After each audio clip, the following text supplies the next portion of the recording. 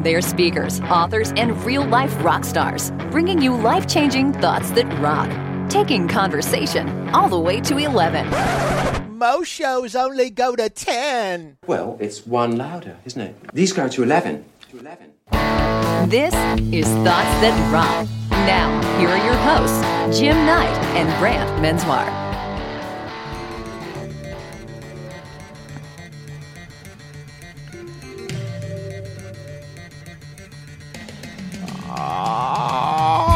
Watch out! You might get what you're after. Cool babies. Strange, but I'm not a stranger. I'm an ordinary girl building up a house. You said building up a house? I did. Because of our guest? Oh, we had to.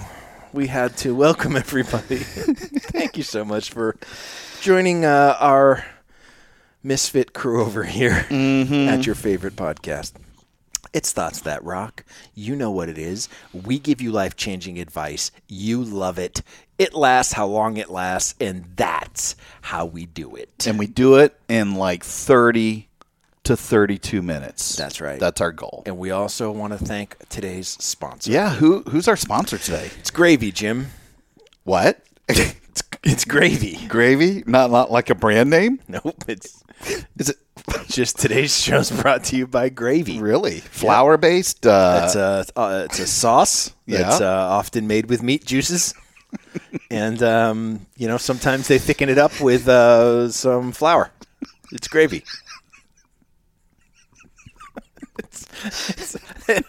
How much money did they give us? Gave us a lot, man. I love those gravy people. Let's just say we are rolling in the gravy, if you know what I mean. I know exactly what you mean.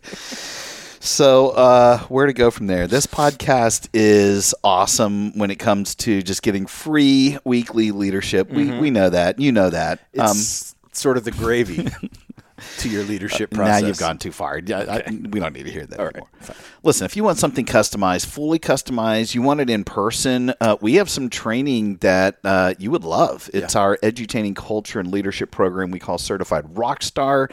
You've heard us talk about it almost on every single show because, we want peeps to sign up for it. And honestly, we have a half day. We have a full day. Whole day. We have a multi-day mastermind, which is really tough to get in because we don't really have one scheduled yet. It's a Smarties. But also for extreme Smarties. Yes. And then for everybody else, we have the virtual version is basically what you're saying. You got to check it out at certifiedrockstar.com. Now, listen, do us a favor. Would you? If you like the show. Even if you don't. If you don't, then just ignore this. But if you like it, and we hope that you do, you got to take a second to just give us a 5-star rating and a written review. Believe it or not, It matters. Every little bit that you write in there matters, and it would mean a lot to us. And more importantly, it helps us grow the show and get in front of the people that we need to listen to the show, and ultimately will give us a little bit more money so that we can donate it somewhere. Yeah, and we're going to get right to that. But I'm starting to like this idea that we have to give people the magic word that they sneak into their written review. Into the written review. So today's Is word gravy. is gravy. So if they put in gravy, if they put in gravy, we will send them a special prize. And it's not gravy. It's not a packet of gravy. It'll be better than that, we promise. It will be better, but we will give you a secret prize for the secret word. And so just sneak in that word gravy into your 5-star review. That would be amazing. It would be amazing. You know who else is amazing? It's Cannabunk. It's Cancer, Mr. Segway. Yeah. Listen, this podcast supports their incredible work to find and fund treatment options for kids who've been told they have no more options. Please go check them out, cannonballkidscancer.org. And listen, we know how busy you are, and just taking a little bit of time to make your life a little bit better, amp it up, we like to say. We get it. Trying to step away and find some time, it's tough, but So tough. we got an answer for you. You don't have to be all in and listening to the show, and that's all you're doing. You could be doing 2 things at once for all we care. Yes. You could be, just sitting on your porch lazily. Maybe you're checking out your Instagram feed.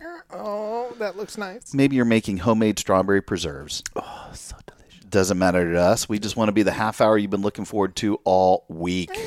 That's my rocking chair. You know what? It needs to stop that squeaking. What? Gravy. Let's do this. Our guest today is Cara Brookins, who we know on the speaking circuit and has an amazing story, and I think is probably best known as the mom who builds her own house using YouTube tutorials. I love it. Cara, first off, welcome to Thoughts That Rock. Thanks for having me. Yeah, we are so excited. You do have an amazing story. We definitely want to hear some of that as part of your advice. And, we'll have Cara's full bio obviously posted in the show notes. But a couple things. First off, Brant, she's the author of 8 books, just in case, you felt like you were slacking off with your 2 and my 1 book. But her big book there, Rise, How a House Built a Family. Great title, which basically tells her amazing story of building her 3,500 square foot home with the help of her 4 children by basically collectively watching YouTube videos. So that story she can talk about that went viral, I think, in something like 75 countries, and it's been viewed over 2 billion times with a B. It's crazy.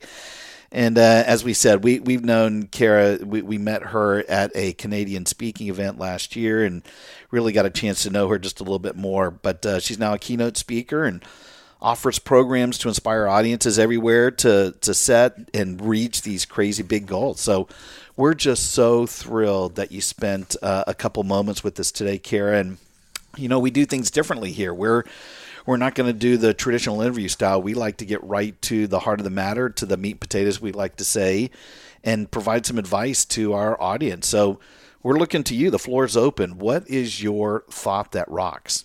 Thoughts that rock! Number 1! It's just like you guys to kind of turn everything upside down. You gotta be the rock and roll mavericks. That's right. That's how we roll. Well, my favorite thought, and of course it comes all the way up through childhood, is just really simply, you can figure anything out. And that is something that I think originally came from my grandparents, but my parents really pushed it into me.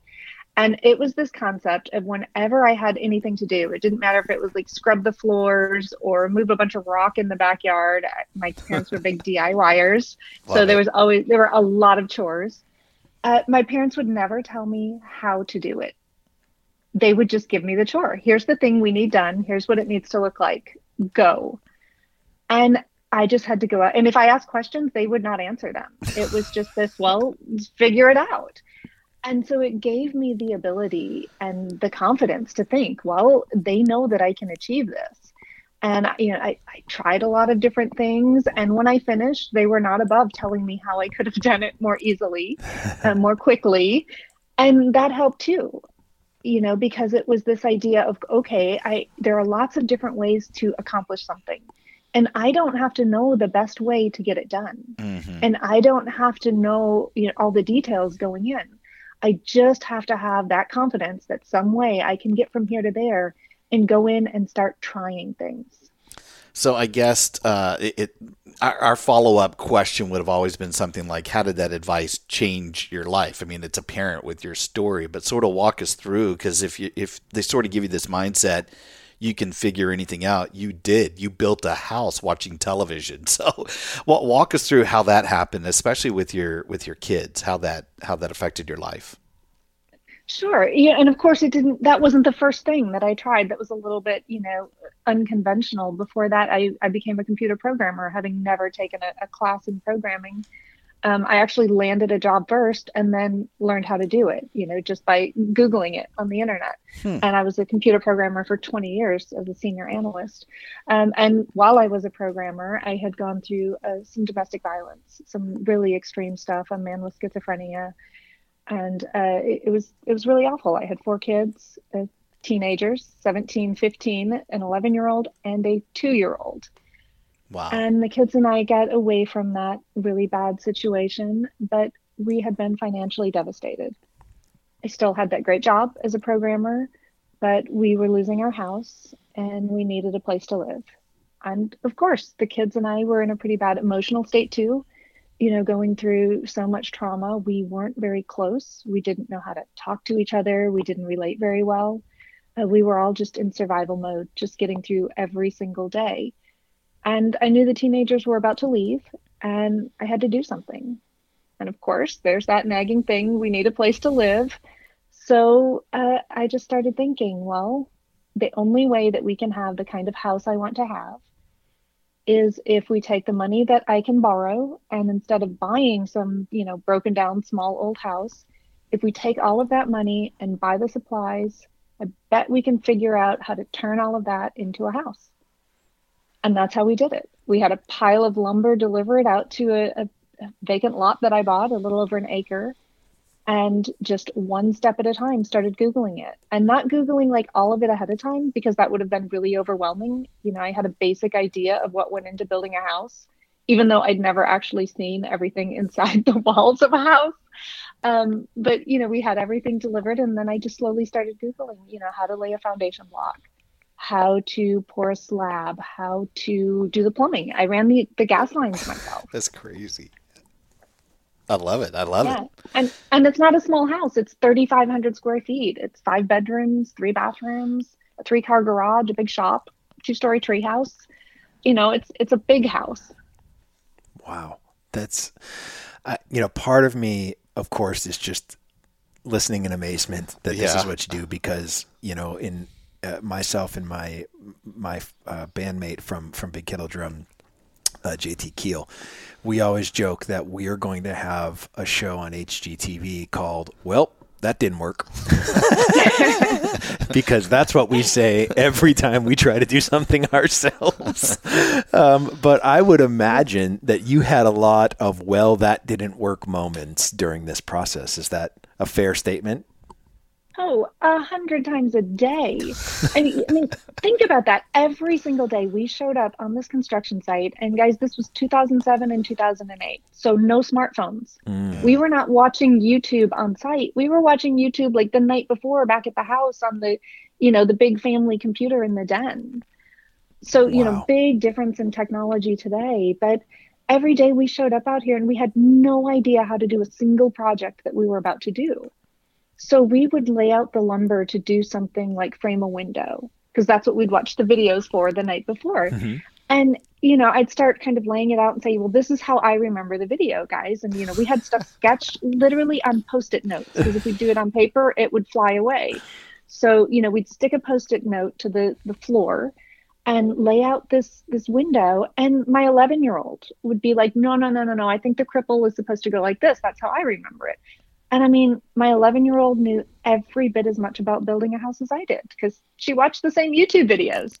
So, if she thought it went a certain way, then we'd try that. So it was this really collaborative effort of, it wasn't me building a house and my kids helping. It was all of us, gaining confidence as we saw, well, let's try this. And if it didn't work out, our best friend was the reciprocating saw, because we could cut anything apart with that.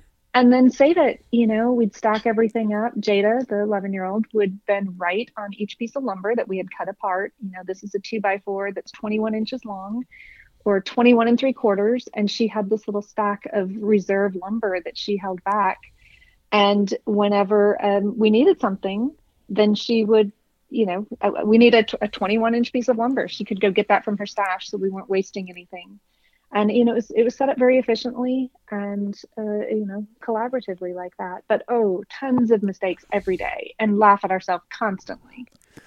Well, I love that it really, when you get into those types of scenarios, you're so focused on the result or the outcome that the journey can sometimes get lost. And I love that when you go into that with a mindset of, let's try this, and not let's make a perfect window frame, it really allows you to say, well, I don't remember it that way, but let's try it.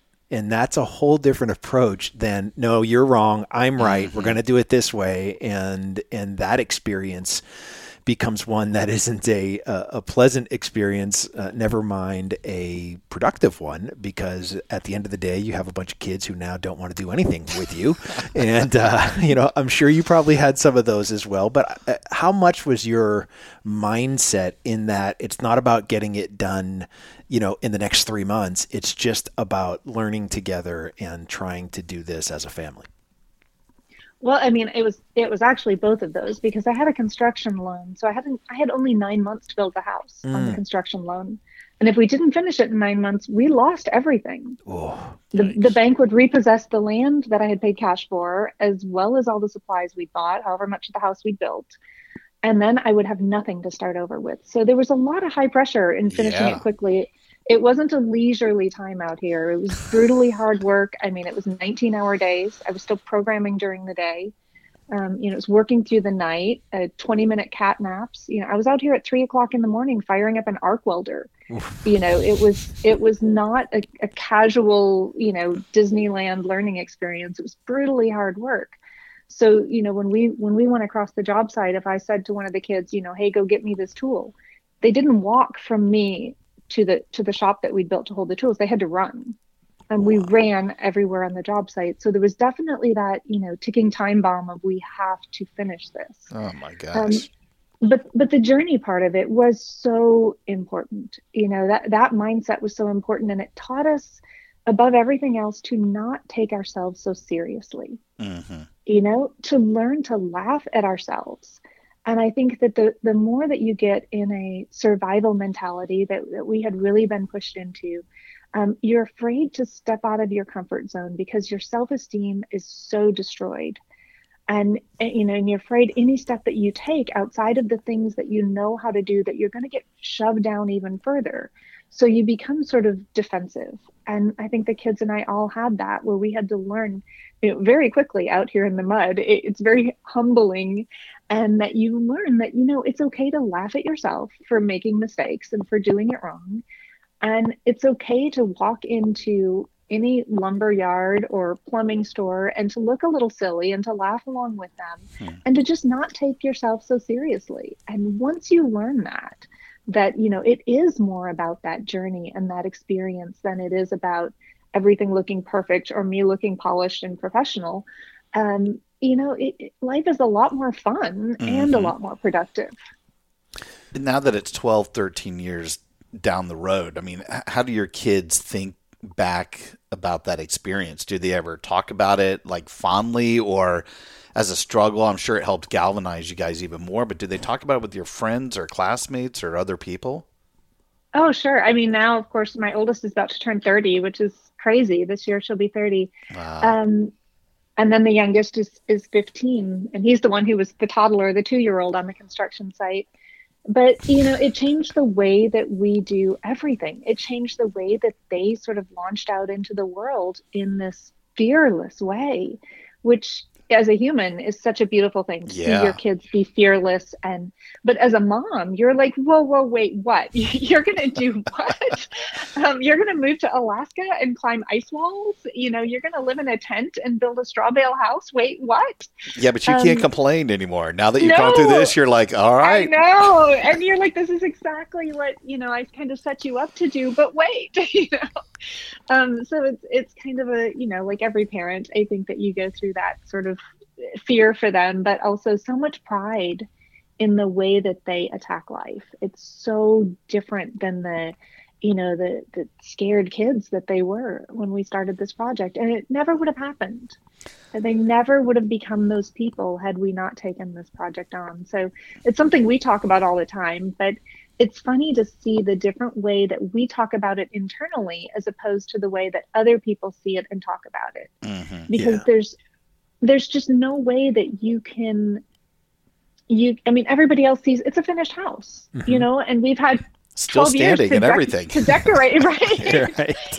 And it looks so much better now, than it did when we were working at it or when we first finished it. So, we know that every day when we showed up out here, we didn't think we were going to succeed.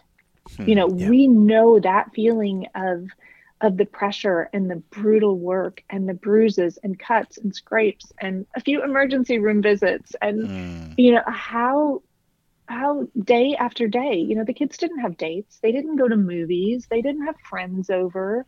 For the 9 months we built it, and months after that, even after we passed all of our inspections and had our certificate of occupancy, we still had to, hang closets on the shelves and towel rods and all of that finish work.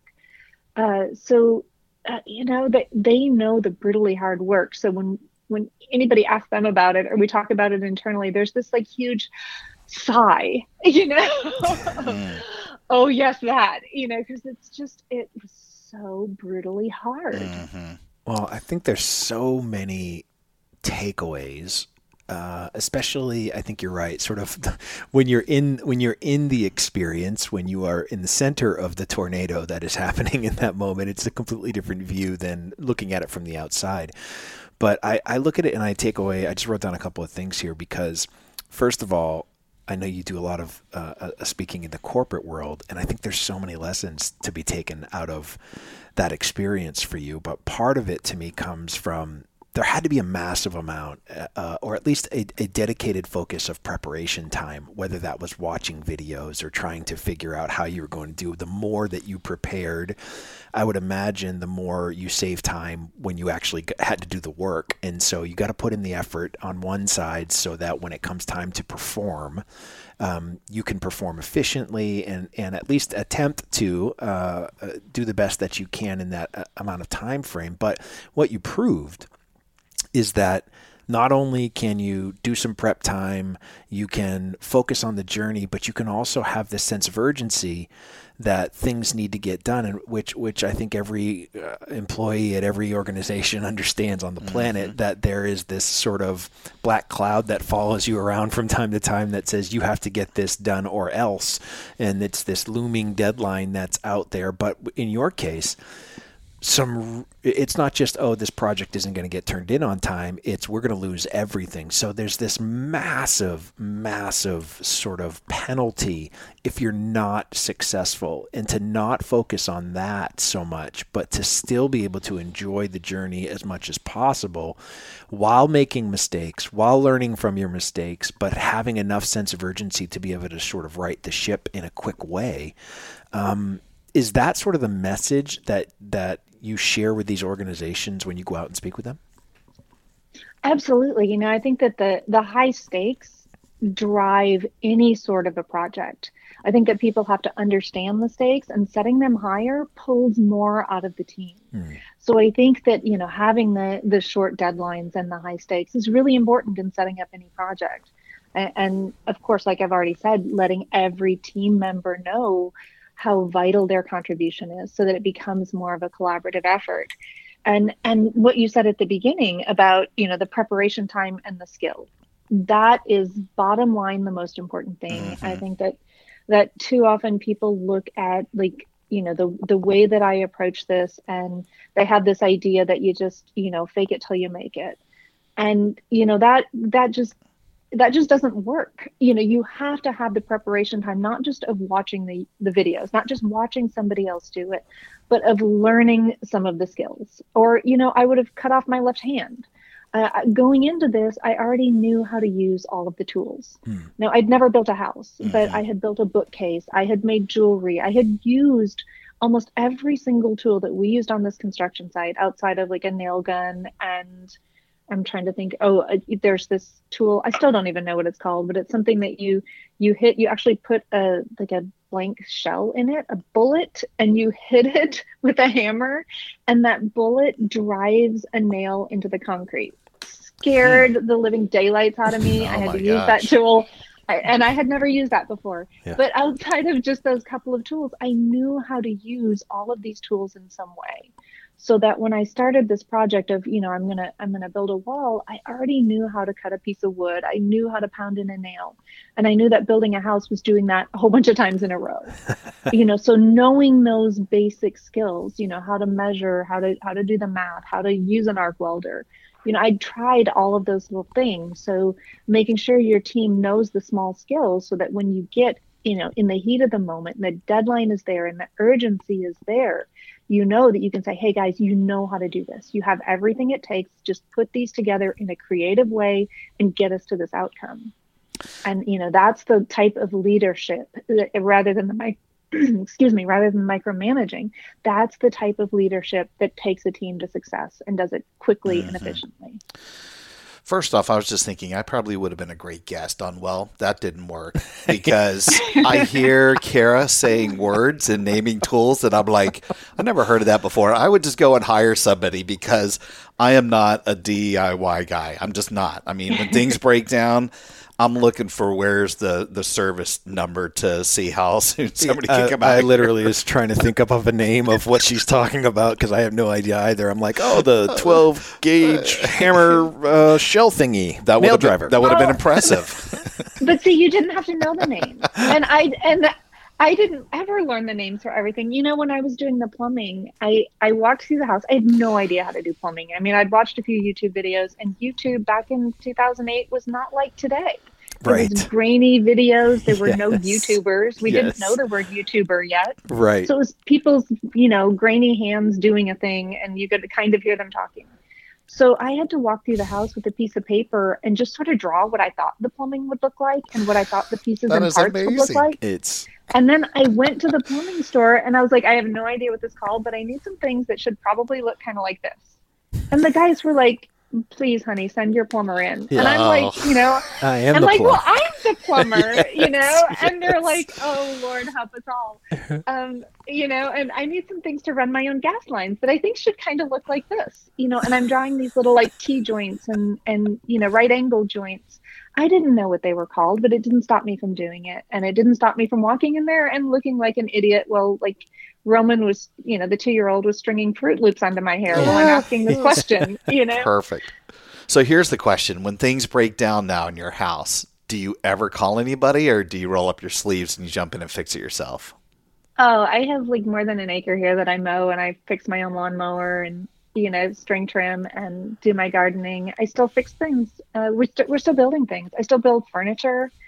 And it's usually, it starts reluctantly where I want something, and I want something very specific, and it needs to look a certain way and fit in a certain part of my house. And then I find that nobody makes that thing the way that I want it. So then my only choice is I'm going to have to make it. Yeah. So I still do things all the time. And you know what? I love the puzzle part of it. And I think that speaks to the job that I had for a long time too in writing software is this idea. And it's the same thing. It's knowing this end solution and figuring out how to get there. I like it. I like to do hands-on things. I'm not scared to get messy and, be elbow deep and do something wrong and have to figure out a solution for it. Yeah, so, we can tell. Yeah, we still. It's awesome. Cara, I can say that I don't know if there's ever been a time in the history of this podcast that Jim and I have not felt like a man. More. I just cut up my man card. I'm like, it is one of those things that there's this expectation. It's so crazy to me. So like I grew up, my grandfather was a mechanic and just constantly building, doing things. He had a shop. He had a shop downstairs in a dirt floor basement with like one hanging light that, it's everything that you think. And he's down there squinting for, the right nut to put on a bolt. And I'm just, I look at that now and I walk in. And I just stand there and stare in my shed like, what the hell am I doing right now? I have no idea what I'm looking for. And I can't imagine you having to, just the judgment that you probably faced every time you walked into one of these stores. Like, I need like a metal thing with a pom-pom on the end of it. And it's just there's a purple liquid thing that I swish around and I use that to put the pipes together. Like that, I can just imagine me going in and saying that. And one of these guys looking at me like, what are you doing here? What are you doing? Go back to getting your nails done and get out of here. You're no Cara Brookins. Yeah, you're no Cara Brookins. That's what they're thinking. That's the T-shirt we need to sell on this podcast. You're no Cara Brookins. Exactly. That to me is like, that's a whole other, like, it's not part of the story, but it is part of the story, right? It's not the actual technical, I had to build a house. It's the world looking at you going, you're cuckoo for Cocoa Puffs. There's no way you should be looking and doing this. How did you manage that part of the process? Greetings from Evergreen Podcasts. We're rolling out a listener survey and we want to hear from you. The information in the survey will help us gather statistics and in turn make our shows more appealing to advertisers. I know most people don't like ads, but this is one of the only ways our shows make money and help keep their lights on. We promise it will only take a few minutes, but the impact on our podcasts will be tremendous. As a token of our appreciation, we'll randomly select one lucky participant each month to win an exclusive merchandise package from Evergreen Podcasts. Head to evergreenpodcast.com/listenersurvey to help a show and possibly get some free stuff for doing so. We can't thank you enough for the support. Now back to the show. You know, even my parents, like I said, were big DIYers. You know, they had built the house that we lived in, or I thought they had. But they had built it in a different way, in that they had a lot of relatives, you know, uncles and grandparents and people who knew what they were doing that came and helped them build it. So in my head, they had built it so they should think that it was fine that I would build one. They thought I was nuts and told me not to do it. And I kind of had the benefit of, when you've gone through domestic violence, you are very isolated. You don't have a lot of friends. Yep. I didn't live near any family. So honestly, I didn't have a lot of community. I was very alone. So I didn't have a lot of people telling me, outside of my parents, not to do this. And I'm also extremely stubborn, extremely determined, which is both good and bad. But, you know, once I decided it, there was just no doubt. And in fact, it seemed so clear and obvious to me that this is what we should do, that I 100% thought that every single woman who was in my situation would have come to the exact same conclusion and would do this. It just seemed like, well, obviously this is what we would do. I can see now that possibly that was slightly over the top and maybe crazy. But, you know, we weren't operating from a normal place. We had been through some pretty extraordinary circumstances. And the way that the kids bought into this and wanted to do this, first because they thought their mom was sane and had good ideas and wouldn't lead them down the wrong path. But also because, you know, these were kids who had been helpless for a decade. They had seen terrible things happen. And there was nothing they could do to change anything. There was nothing they could do to fix anything. They kept their rooms and their grades all top notch. They kept everything as perfect as possible, but there was nothing they could do to fix our situation until this project came up.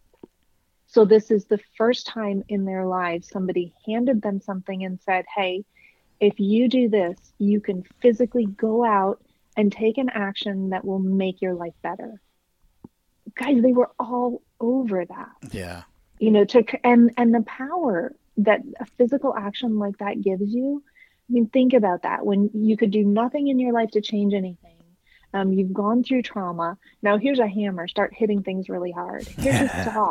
Yes. Cut through this sheet of plywood. Yes. You know how powerful that feels to have these big, heavy tools to lift a wall? And then to stand back and be like, I just built something that is towering over me. The control and power that gives you over your own life. And the idea that if I can do this, what else can I do? I love that. And doing something that feels impossible and that everybody tells you is impossible, then that gives you even more power and control over your own life. So, yeah, I mean, there are just so many things about it that made it something that, you know, that while it looked crazy from the outside, from the inside, it was 100% right for us. I can imagine when you're talking in front of audiences, because, you know, your story ranges from, you know, just complete heartbreak to massive inspiration, you know, and I would think as you're talking in front of, I guess, regardless of the industry, and Brant, you were talking about, you know, Cara doing more stuff in front of corporate America. There's so many learnings, obviously, from this story.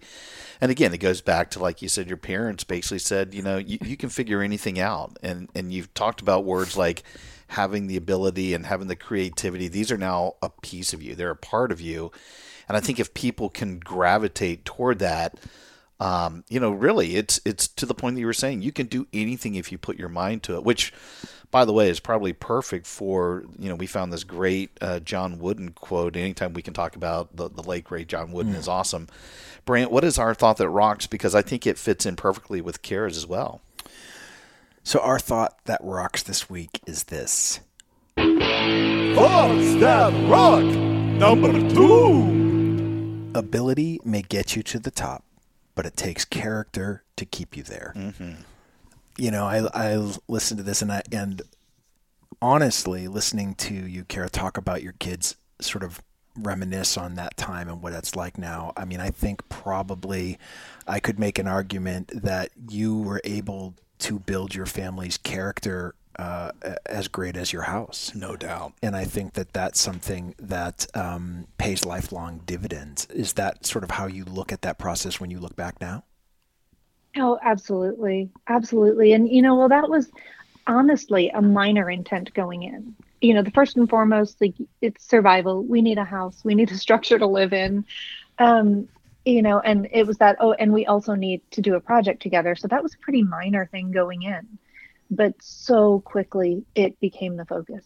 It became this idea of, wow, here are these kids who didn't know how to talk to each other, who can now read each other's minds. We could just sort of grunt and shake our head, and the other person would be like, oh, you need these 3 tools, and my hand right there.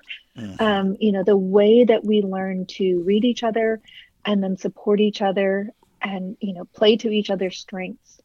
And the way that sent them out into the world, understanding and empathizing with other people better, and supporting other people and picking careers and focusing on other people. So without a doubt, that was such a huge, huge element of everything that we did. I think that. And one other thing, Let me say it speaks to your character that's the quote that you gave me, because it was a basketball coach, and I don't even I turn on a TV like once every couple months. So I don't know sports. And I was like, coach what? Who, huh? So I had to Google, this is who he was. Oh, and what a cool little pyramid he has of character. And, right. So I really appreciate that you guys didn't say, oh, it's a lady, so let's not send her a coach. Oh, no. I love that. I love that spoke to your character. Not only did it educate me, but I love that you didn't hesitate to do that, because women know, many women know as much about sports as men. So bravo to you for that. Well, we also know that you're a lady who has held more tools and figured more stuff out than the two of us combined in 2 lifetimes will ever accomplish. But, I come out of this and look and with the character part of it, for me and my family dealing with, my oldest son battling cancer, one of the things that came out of that is this shift in perspective, right? Of the things that we would allow ourselves to get worked up over, or you're going to draw the line in the sand over, somebody, not telling you that you ran out of bologna that week. And so now what are you going to eat for lunch? It was like, you start to shift into the things that truly matter to you. And in a character building way, I look at that and go, now we look at things that happen, and there's never, when we go back and look, we go, well, if we were able to face that, this is nothing. I'm like, maybe prior to facing cancer, you might have looked at that and said, oh, there's no way we're ever going to be able to handle this or that. But now we look at things and go, it's not life or death, right? Yeah. It's not, we're in a different sort of perspective than we had before. And, my kids look at it that way too. I'm like, you survived this. I don't care what it is you're up against. Both my kids are coders, and so they are. One's a graphic designer and deals on app design, and the other one is going to school for computer engineering, and so they work together all the time. One of them does the back end coding, and the other one makes it look good. And it's really great to watch these two work together. Sort of knowing what they went through, and how much they could have used that experience to drive the bad parts of what happened and find the excuse to misbehave and not reach their full potential because woe is me, life is so hard. But they don't do that. They actually sort of are able to use that experience to shift perspective and believe that there's a solution when some might see that and go, this is impossible. And I see that in your stories so much, and I see that your kids now facing whatever it is as they continue to even your 15-year-old, as they continue to get older, they look at something and go, well, how can I say that I can't do that when I know that I did this? Right. And So so true. it's such a powerful experience to me that more than providing them a home, you actually provided them with this lifelong belief in themselves that, they can figure anything out. And I don't know that there's anything more powerful that you can do as a mom. She took excuses off the table, basically, is what you're saying. Good Lord. But that character that was built during that time for them is going to, it's going to define them moving forward, and it will help them, I believe, find the right mate, the right partner in life, what's really going to matter to them, and do work that feeds their soul and leads to that sense of fulfillment that they must have felt, all these years ago, back in 06, 07, 08, when you were sort of really looking at this. That to me, is that how you look at it as a mom now, that not only did you build a house, but you really were able to build character for them too? No, without a doubt. It comes up all the time. Every now and then the kids will ask me, here's what I'm thinking of doing.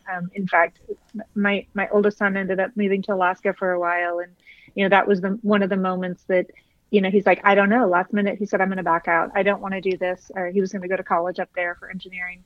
And he said, what if I get up there and I don't like it, and I'm stuck in Alaska?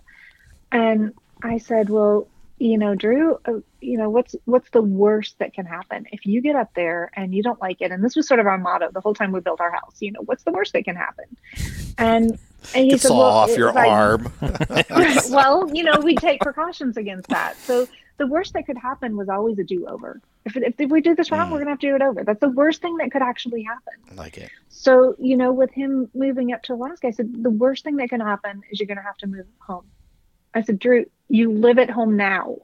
You're already living your worst case scenario. The only thing that can happen is something better. So go to Alaska. And he did. So that's how we approach everything. And you can see them running through this mentality constantly in the decisions that they make. And sometimes, it means they're taking big risks. And the same with me, quitting my full-time job and going to speaking full-time.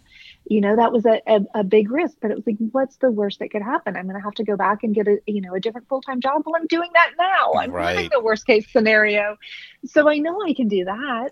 It frees you up. Like you said, it takes excuses off the table. It frees you up to do things that are a little bit more unconventional, and to believe you can do them, and also to set those high stakes and accept those high stakes and work against them, because it pulls the best out of you. I think the question, Brant, that you're asking too, is about not just her character. I just love the fact that Cara is teaching life skills. I mean, it's grounded around an event, an important event had to be done, and the way that they did it was really, really, really innovative. But if you go back to the quote, I think about John Wooden, who's really known for, reminding his players and having these conversations with the players, regardless of their ability, which is what this is about, right? Yep. Like, no matter how great you are, you've got pure talent. But I think the people that played for him loved him because he taught them these life skills, like proper attitude and respect and selflessness and teamwork and integrity and temperament. And, you list all these things that you hope like heck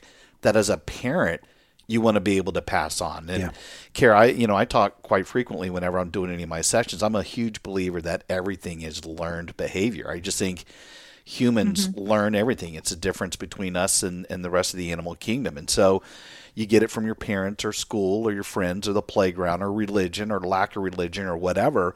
So by the time they go out into the world and they want to get a job or start a family or whatever, they are the way they are because of all this background, this experience. And I can just, having never known about or met your kids before, I can only imagine that the type of people that they are now is because of this, not just the experience, but what you were teaching them along the way. And I would have to guess, and this is sort of my question, do you talk about this whenever you're in front of a group? If you're in front of a corporate group, I don't know how much you bring into your family into the discussion. But, just knowing that you have now, created these people who can do anything because of this mantra that your parents taught, and you've been able to impact and influence them. And they're probably going out and doing it to, for other people. How much of that do you add into this corporate discussion? Well, it's a huge part of it. And, and it's taught from a standpoint of teamwork and leadership, because, that's what that was out there. It was an unconventional way to lead a team. Yep. And it was an unconventional team with really diverse abilities, but bringing them together and finding a way to use all of those abilities to still accomplish something that really should have been impossible.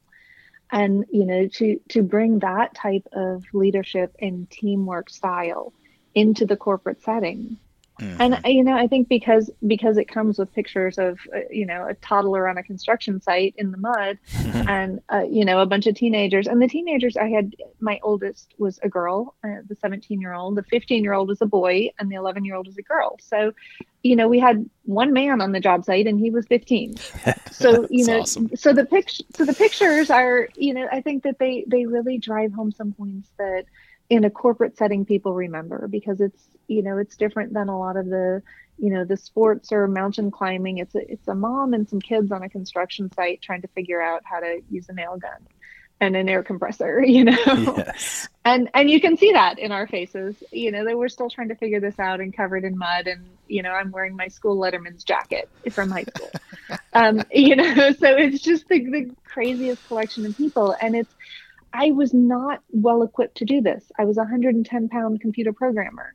So you see that if I could accomplish this as a mom with some kids, then certainly you can accomplish anything you set your mind to. Yeah. And bringing that into a corporate environment and, or all sorts of environments. Obviously, I speak to really diverse groups, but especially in the corporate environment, you can bring that in and have some points really stick in ways that they never have before, because you're seeing a completely unusual way to apply leadership and the way to pull people together. You have some amazing potential things that are happening, including, I remember you and I talking about this previously, maybe a movie being based on your life story, right? Are you able to talk about that? Is that happening, or is that on hold?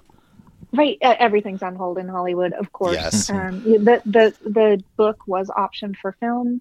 And now we've actually been working also with, you guys mentioned your HGTV special.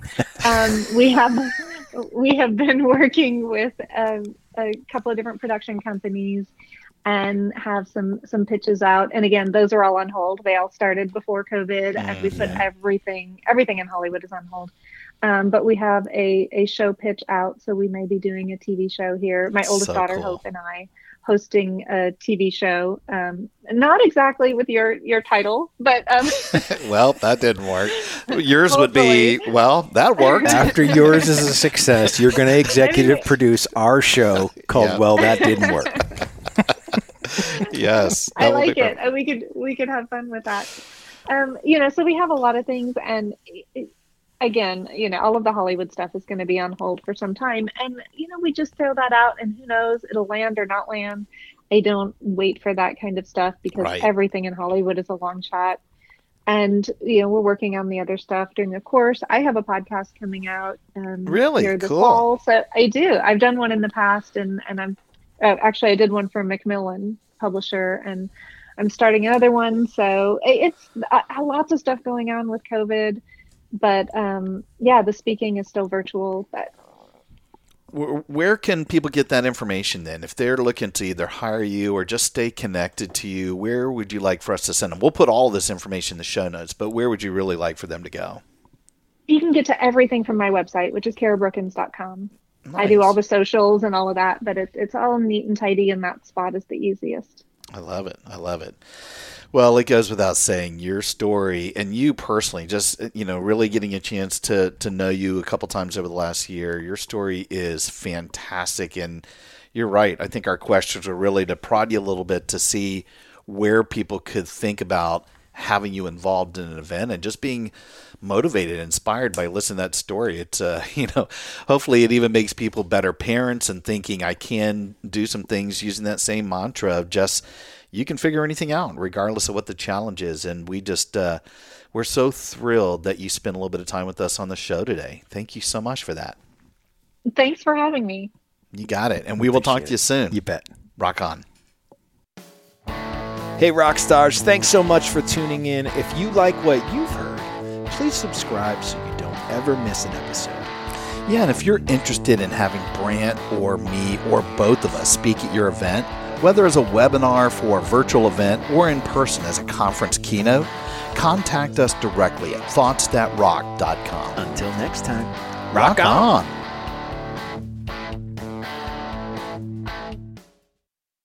Welcome, change agents, to your go-to place for stories that ignite your spirit, fuel your purpose, and connect us all. We believe in the incredible power of the human spirit, its boundless resilience, and the inspiration it brings to our lives. On the Driving Change podcast, we'll journey together through the extraordinary yet very relatable experiences of some of the most amazing people on earth. Our mission? That through these stories, we might just spark change within you and awaken a newfound motivation to harness your unique gifts to make a real difference in the world. So get ready to be inspired and join us on this incredible adventure. You can find the Driving Change podcast on Apple Podcasts, Spotify, iHeartRadio, or wherever you love listening to your favorite podcasts.